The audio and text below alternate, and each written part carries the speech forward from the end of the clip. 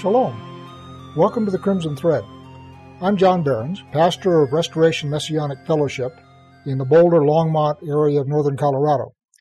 This teaching was recorded in a live midrashic setting. We've edited it for clarity, but you may notice some jumps where we've taken out inaudible comments and sidetracks. Enjoy the study. All right, so we're in Galatians. And we got through chapter 3, verse 14 last time we did this. And just since we've got a couple of folks that have come in since we started, I'm going to do a really fast recap of what's going on, and then we'll launch off on verse 15. And what's going on is Paul is writing a letter to a church that he established in Asia Minor. And he set up the church on one of his missionary trips. And in the interim, some people have come through from Jerusalem who were of the circumcision party. And you remember that there are, in those who follow the way, which is what the early Messianics called themselves, there were a number of factions or parties. And the circumcision party was of the impression that you had to be circumcised and you had to keep the oral Torah in order to be saved. So these guys are coming through Galatians and they are talking to these brand new converts who don't know nothing about nothing and saying, all right, we understand Paul came through and he taught you this and he got you the Holy Spirit and all that's really good, but there's more to this. And in order to continue in the way, you got to start doing all this other stuff. So Paul is writing to the Galatian church and saying, no, that's not correct. And we specifically spent some time talking about the term works of the law, which is different from Torah. And works of the law are Pharisaic emendations to the Torah, which is known as the oral Torah, and Yeshua on numerous occasions would duke it out with the Pharisees over that because the Pharisees were adding to the law of Moses and were laying that extra stuff on people, and Yeshua was saying, no, that's not right. And so what is apparently happening here with the Galatian church is the circumcision party is coming in and saying, all this other stuff you also have to do. And if you want to see how that works, let's go just back up for a second to verse 10, chapter 3, verse 10. For all who rely on works of the law are under a curse, because, or for, it is written, cursed is everyone who does not abide by all things written in the book of the law to do them.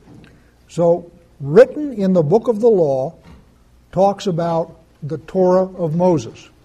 It is the written Torah, the first 5 books of the Bible. And the first 5 books of the Bible, the Torah says that everybody who doesn't abide by the things that are written in this book is cursed. So at the first half of that sentence, it says, all who rely on the works of the law are under a curse. And what that tells you then is works of the law are something different than the written Torah of Moses. Okay? And it is, in fact, as I have said, it's a rabbinic term of art, and it's talking about the oral Torah. So what Paul is arguing against is the oral Torah up until this point. Okay? Now the argument is fixing to shift. So as we get now into verse 15, the argument's going to shift a little bit, and we're going to need to think about this. So verse 15. To give a human example, brothers, even with a man-made covenant, no one annuls it or adds to it once it has been ratified. Now the promises were made to Abraham and to his offspring. It does not say, and to offsprings, referring to many, but referring to one, and to your offspring, who is Messiah. This is what I mean. The law, which came 430 years afterwards, does not annul a covenant previously ratified by God, so as to make the promises void. For if the inheritance comes by the law, it no longer comes by promise, but God gave it to Abraham by promise. All right, so let's unpack all that. Okay?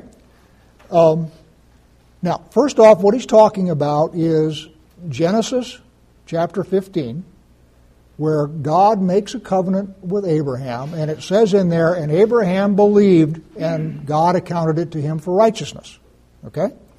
So Abraham gets the promises of God directly from God by covenant. And what Paul is saying is, all right, you've got this covenant that God has made with Abraham. It is not possible then at some future date to alter the terms of the covenant. So he's saying, just as with a human contract or a covenant, if you sign a covenant, if I sign a contract with Eric to buy a piece of his land or something like that, and 6 months later Eric doesn't like it and wants to change the terms of the covenant, I go back and I say, wait a minute, we have a written agreement here. And you can't change it unless I agree to it. Okay? And so that's what Paul is saying is, God and Abraham have an agreement. And the fact that God is going to make an agreement with Israel later, 430 years later, at Sinai, cannot change the terms of the first covenant. In other words, all he's doing is talking contract law here, not doing anything weird. So far, so good. And, oh, by the way, everybody listen real close now. What that means is the Sunday church, when it says the covenant and the Torah is done away with, is wrong. Because Paul is saying right here, wait a minute, you can't change the terms of a covenant. So for the Sunday church to say, oh, all that's done away with because Yeshua came and all that kind of stuff, that flies in the face of Paul's own argument here. Because Paul is saying, once it's ratified, it stays, and it cannot be changed in the future. Yeah, the comment was that the covenant with Abraham made in Genesis 15 is a one-way covenant. In fact, Abraham was unconscious when the covenant was ratified. God did it. And that's a true statement.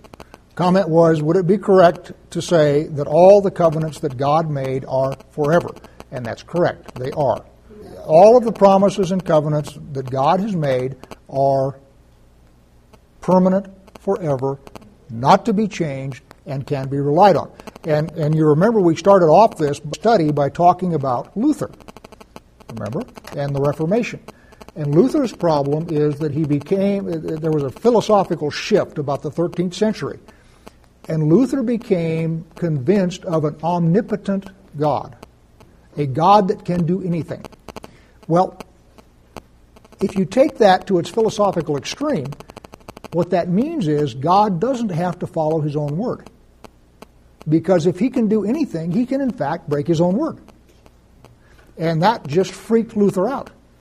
And Luther was absolutely terrified of going to hell, and he had no philosophical basis for saying he wasn't. So what he basically said is, all I can do is put my faith in Scripture and hope that God saves me. And that's a radical departure from the way God has been understood by the Jews, and in fact the way God was understood prior to the 12th century. And from that, a whole lot of our modern theology flows. And that's how we got into this study.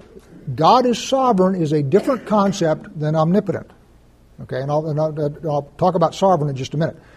So what Luther and Calvin came to believe, because they believed in an omnipotent God, and as I say, they got this from the nominalist revolution that took off in the 12th century, is, where was I? An omnipotent God. Sovereign God. All right, I've just lost my train of thought. It'll come back. All right, go over to sovereign.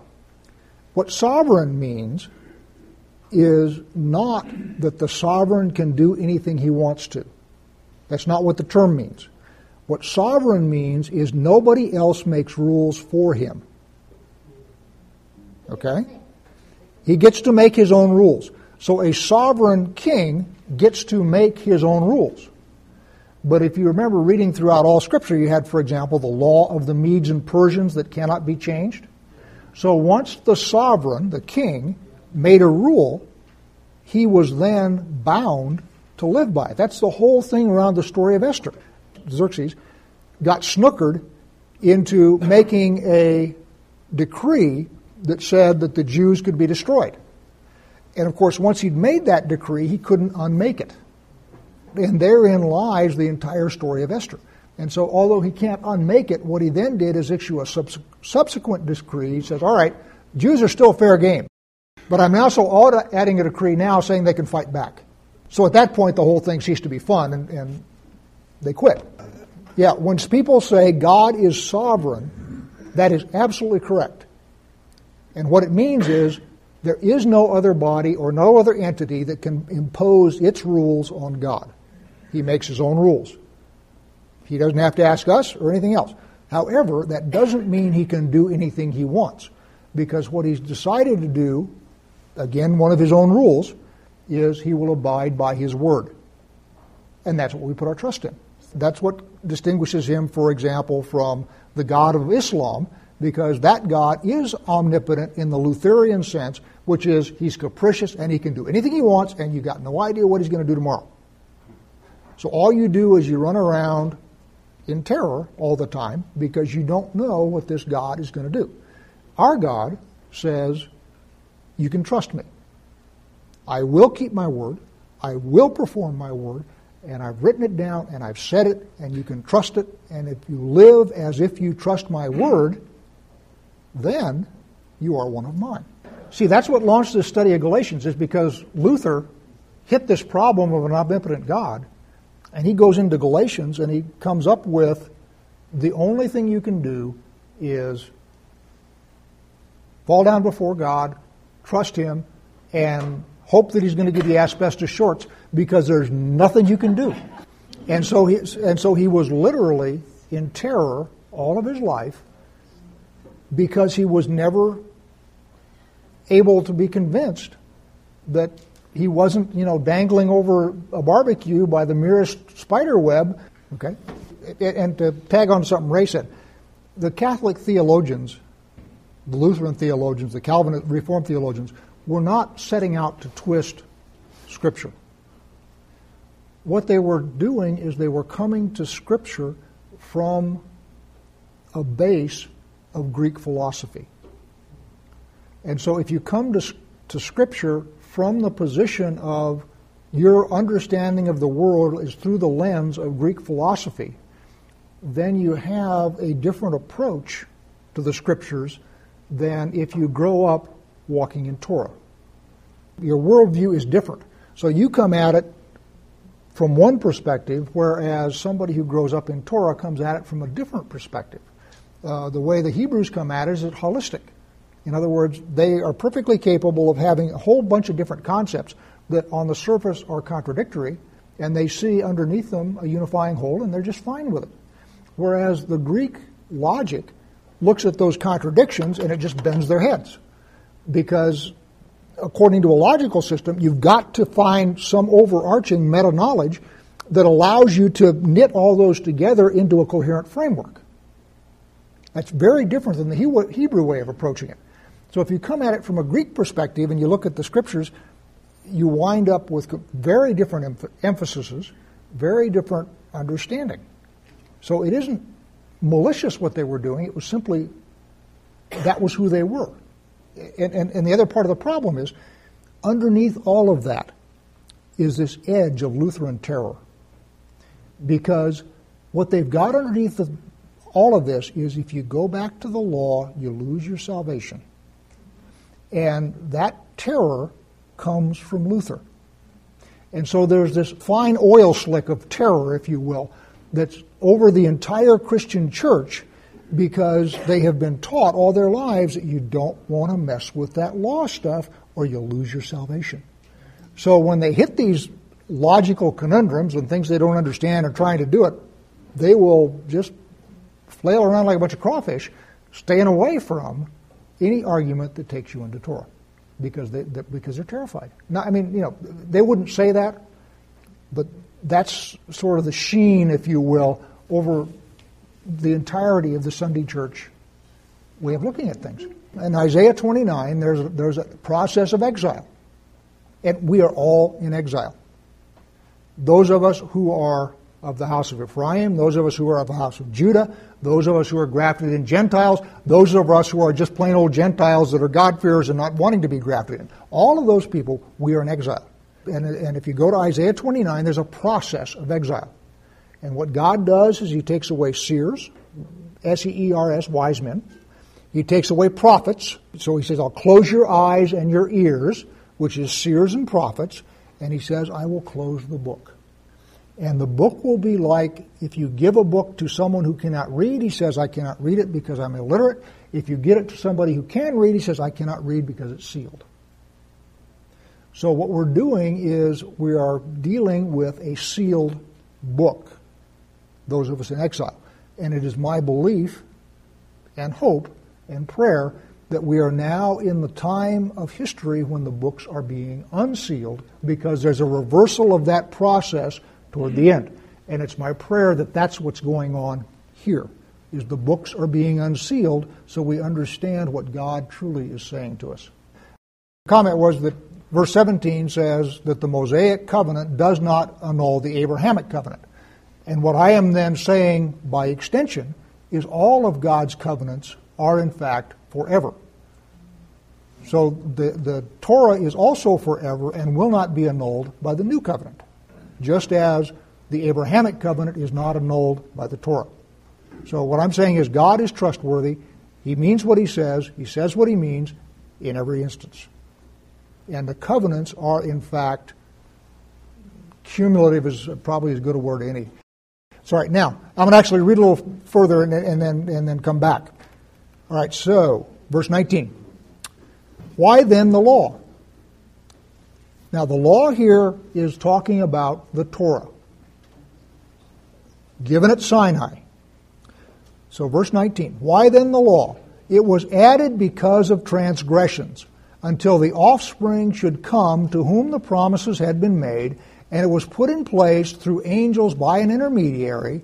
Now an intermediary implies more than one, but God is one. Is the law then contrary to the promises of God? Certainly not. For if a law had been given that could get life, then righteousness would indeed be by the law. But the Scripture imprisoned everyone under sin, so that the promise by faith in Yeshua Messiah might be given to those who believe.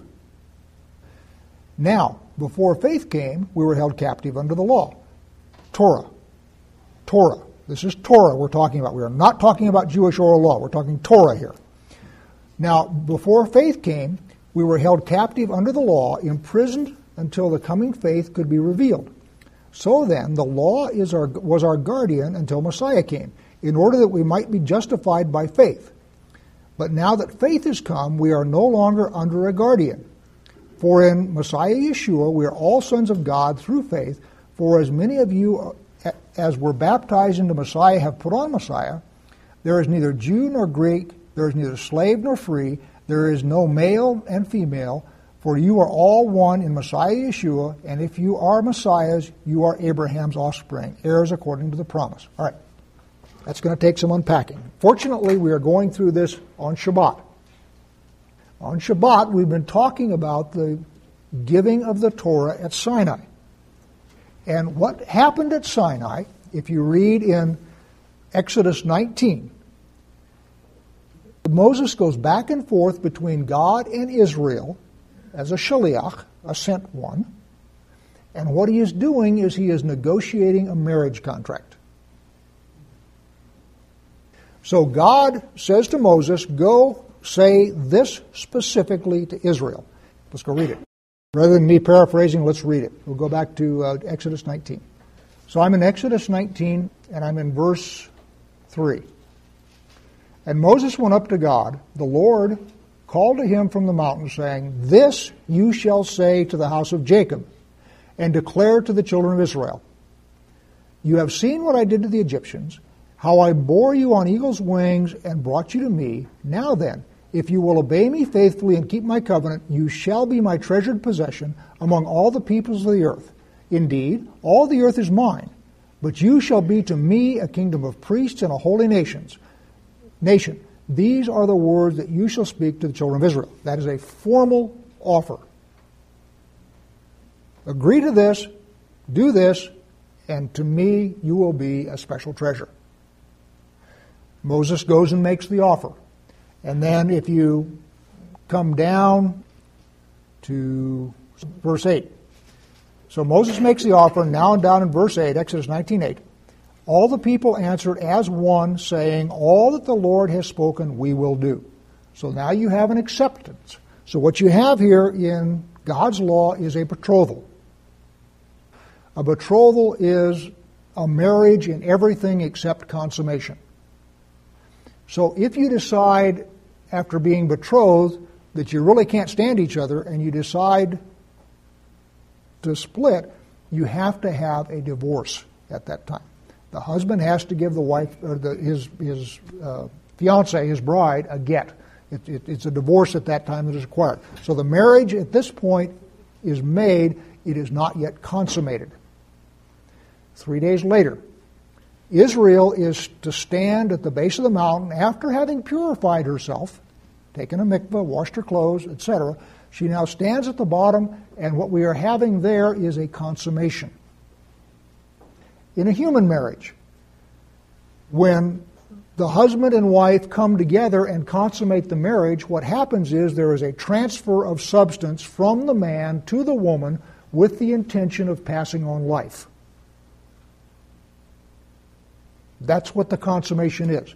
Husband and wife come together, and all things being equal and nothing pathological happens, the idea here is you're bringing forth new life. That's the purpose. Well, what God is doing with Israel is He is speaking out His word to them, and His words are life. And so what He is doing is He is basically speaking His word into His bride with the intention of bringing forth life. Now, what happens, however, is Israel, after the first two commandments, says, stop. Moses, you go talk to him and tell us what he said, because if we hear him anymore, we're going to die. So the bride at that point says no. So the consummation doesn't happen. At that point, we now have tablets of stone. That's when the tablets of stone come in. So after Israel says, if we listen to the voice of God directly, we're going to die. Moses, you go find out what he means and come back and tell us and bring it back. That's when we get the tablets of stone. And the tablets of stone are a metaphor for hearts of stone. In other words, God tried to write His Torah on the living hearts of Israel. Israel would not. So what God then has to do is take the words that He was going to write on their hearts, write them on tablets of stone, and they got to schlep those rocks around for the next 1,500 years to remind them that they have hearts of stone. But they are still married. Because the marriage, even though it has not been consummated, has been offered and accepted. So what we have now that Paul is talking about here in Galatians is he is talking about these tablets of stone, the written Torah. God never intended for the Torah to be written down. And if you go to Jeremiah 31, verse 31, Jeremiah 31:31, see, a time is coming, declares the Lord, when I will make a new covenant. There's your new covenant, and that's the only place in Scripture that it shows up. The term new covenant is right there. It's repeated in Hebrews, but that's the only place it shows up, right there. See, a time is coming, declares the Lord, that I will make a new covenant with the house of Israel and the house of Judah. It will not be like the covenant I made with their fathers when I took them by the hand to lead them out of the land of Egypt. All right, now there the Sunday church comes and says, wait a minute. This is going to be different from that old Torah. You understand the thought process? It says here, it will not be like. Okay, and it will not. It will not be like the covenant I made with their fathers when I took them by the hand to lead them out of the land of Egypt, a covenant which they broke. And Moses literally broke it. He threw the rocks down and broke them, and we had to get another set. A covenant which they broke, though I espoused them, in other words, though I was their husband, declares the Lord. But such is the covenant that I will make with the house of Israel after these days, declares the Lord. I will put my Torah into their innermost being and inscribe it upon their hearts. Then I will be their God, and they shall be my people. Notice that the original offer was, I will be your God, and you shall be my people. Remember, clear back at Sinai, Exodus 19. That was part of the offer. I will be your God, and you will be my people. And what he's doing is repeating it now, and he's saying it's no more going to be written on rocks. It's going to be written on hearts of flesh like I wanted to do all those thousands of years ago. The content of the Torah is no different whether it's written on rocks or written on human flesh. The actual words do not change. The medium on which it's written is what changes. And it goes from rocks and parchments to human flesh. That's the difference between the Old Covenant and the New Covenant. So when Paul is now talking about this thing that has us in prison, what he's talking about then is the tablets of stone or written on parchment or whatever, which we are carrying around as a really poor substitute for having it written on your heart. That's what Paul is saying. And he's saying because we would not, back there 1,500 years ago, we now have to do second best. The words don't change. The concepts are no different. But now we got to study them. Now we got to read them. Now we got to teach them. Whereas when God finally writes them on your heart, it will just be part of your nature. But the thing that's written doesn't change. The question was, would I agree that some people have the Torah written on their hearts? No. What I believe is going back to the garden and the seed. And Yeshua's teaching on the soil and the seed, right? The Word of God, the Torah, is seed. It's information. It's life. In other words, a seed is the part of agriculture that carries the life. The life isn't in the dirt. The life isn't in the water. The life isn't in the sunshine. The life is in the seed. And so what your job is you take the seed, which is the Word of God, and you take the soil of your heart and you break that soil up and you work it and you plow it and you make it hospitable to the seed of the Word of God, and then the seed of the Word of God will blossom in your heart and will bring forth abundant fruit. That's what you're seeing in godly people, is people who have broken up the soil, the stony soil of their heart, and made it more like good soil so that the seed of the Word of God can germinate and flower and blossom and produce great fruit. Yes, if you quit attending to the soil, you're just exactly right. People walk on it and it gets packed down and gets hard and quits producing fruit. Absolutely, good point. I agree. Yeah, Galatians 3:25. But now that faith has come, we are no longer under a guardian. In other words, once you get the Torah written in your heart, you don't need to carry around the rocks anymore. Yeah, hang on. Yep, hang on. What we're doing is we're having a Greek argument here. Yes. Okay? We're having a Greek argument here. And what we're doing is we're chopping words and chopping logic. Let's go back to Ezekiel verse 11:19. Let's start there. This is also the New Covenant. And verse 17. Ezekiel 11:17. Yet say, thus says the Lord God, I will gather you from the peoples and assemble you out of the countries where you have been scattered. And I will give you the land of Israel. And they shall return there and do away with all its detestable things and all its abominations. And I will give them one heart and put a new spirit in them. I will remove the heart of stone from their bodies and give them a heart of flesh, that they may follow my Torah and faithfully observe my rules.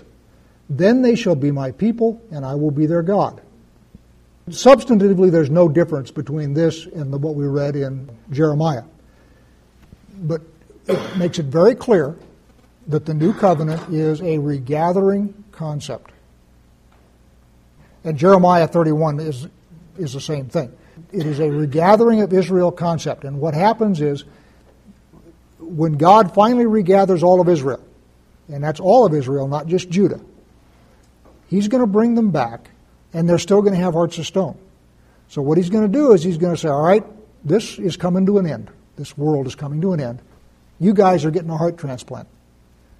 Pulls out the stony heart, puts in a flesh heart, and Israel then becomes his special people, as it says they will be. The nations will still exist. So the new covenant is literally in a Cliff Notes version right there. It's repeated in Ezekiel, I think, 23. Ezekiel 36:23. And I will vindicate the holiness of my great name, which has been profaned among the nations, and which you have profaned among them. This is God speaking to Israel.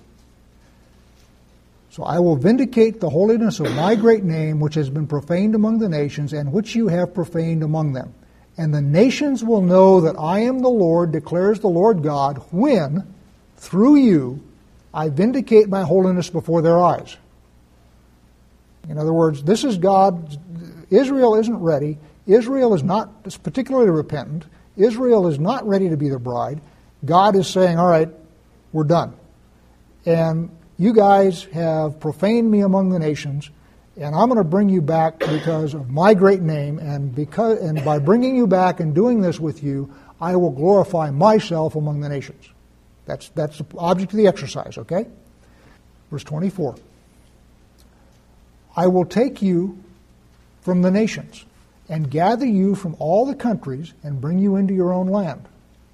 And I will sprinkle clean water on you, and you shall be clean from all your uncleanness, and from all your idols I will cleanse you. Remember at the foot of the mountain, before they show up, they got to wash, remember? They got to wash. So we're doing it again. You're going to wash. And I will cleanse you. From all your idols I will cleanse you. And I will give you a new heart, and a new spirit I will put within you, and I will remove the heart of stone from your flesh and give you a heart of flesh. And I will put my spirit within you and cause you to walk in my statutes and be careful to obey my rules. And you shall dwell in the land that I will give your fathers, and you shall be my people, and I will be your God. There it is again. And I will deliver you from all your uncleanness, and I will summon the grain and make it abundant and lay no famine upon you. And I will make the fruit of the tree and the increase of the field abundant, and you shall never again suffer the disgrace of famine among the nations. Then you will remember your evil ways and your deeds that were not good, and you will loathe yourself for your iniquities and your abominations. It is not for your sake that I will act, declares the Lord God. Let it be known to you. Be ashamed and confounded for your ways, O house of Israel. That's the new covenant. The new covenant is all of that. God finally has it up to here with the world, and he reaches in and he grabs his people, pulls them out, does a heart transplant, makes them the people he wants them to be, and he does it for his own glory. That entire process from beginning to end is the new covenant. Now, one other thing, to come back to Teresa's argument. Let's go to Ephesians. Ephesians chapter 1. And I'll pick it up in verse 11. In him we have obtained an inheritance, having been predestined according to the purpose of him who works all things according to the counsel of his will. Okay, now I'm not going to go into predestination. Calvinists will show up here and their arguments are bogus. Just go back to everything is under the control of God except for the fear of God. And read that in that way. Let's start again. 11. In him we have obtained an inheritance, having been predestined according to the purpose of him who works all things according to the counsel of his will, so that we who are the first hope in Messiah might be to the praise of his glory. In him you also, when you heard the word of truth, the seeds, right, the word of truth, the gospel of your salvation, and believed in him, were sealed with the promised Holy Spirit, who is the guarantee of our inheritance until we acquire the possession of it, to the praise of his glory. So, yes, you have the Holy Spirit. And the Holy Spirit is your marker. He's your claim check. He is your guarantee that when God regathers Israel and puts hearts of flesh in our bodies, you will be there. You will have an inheritance there. And inheritance, by the way, in the Bible always means land. So the Holy Spirit is your claim check. He's your guarantee of an inheritance. So, yes, I absolutely agree. You have the Holy Spirit. Yes, I absolutely agree that the Holy Spirit comes alongside you and helps you, break up the stony ground of your heart so that the Word of God can take root and bear fruit. But you are not living under the new covenant. That is yet future. You have a promise that you will be. And the marker of that promise is the Holy Spirit. Yeah, 25. It's already here. Yeah, no, it isn't. Galatians 3:21. Let's pick that up next time. We are just about out of time. Okay, so we got less than a minute to go. But anyway, the point is, the new covenant is more than having the Holy Spirit. It's more than being baptized and doing all of the stuff to plant the seeds of God in your heart and have them bear fruit. It involves the regathering of the nation. It involves a literal heart transplant. Okay? And so it's a different concept. Now, would somebody like to close in prayer?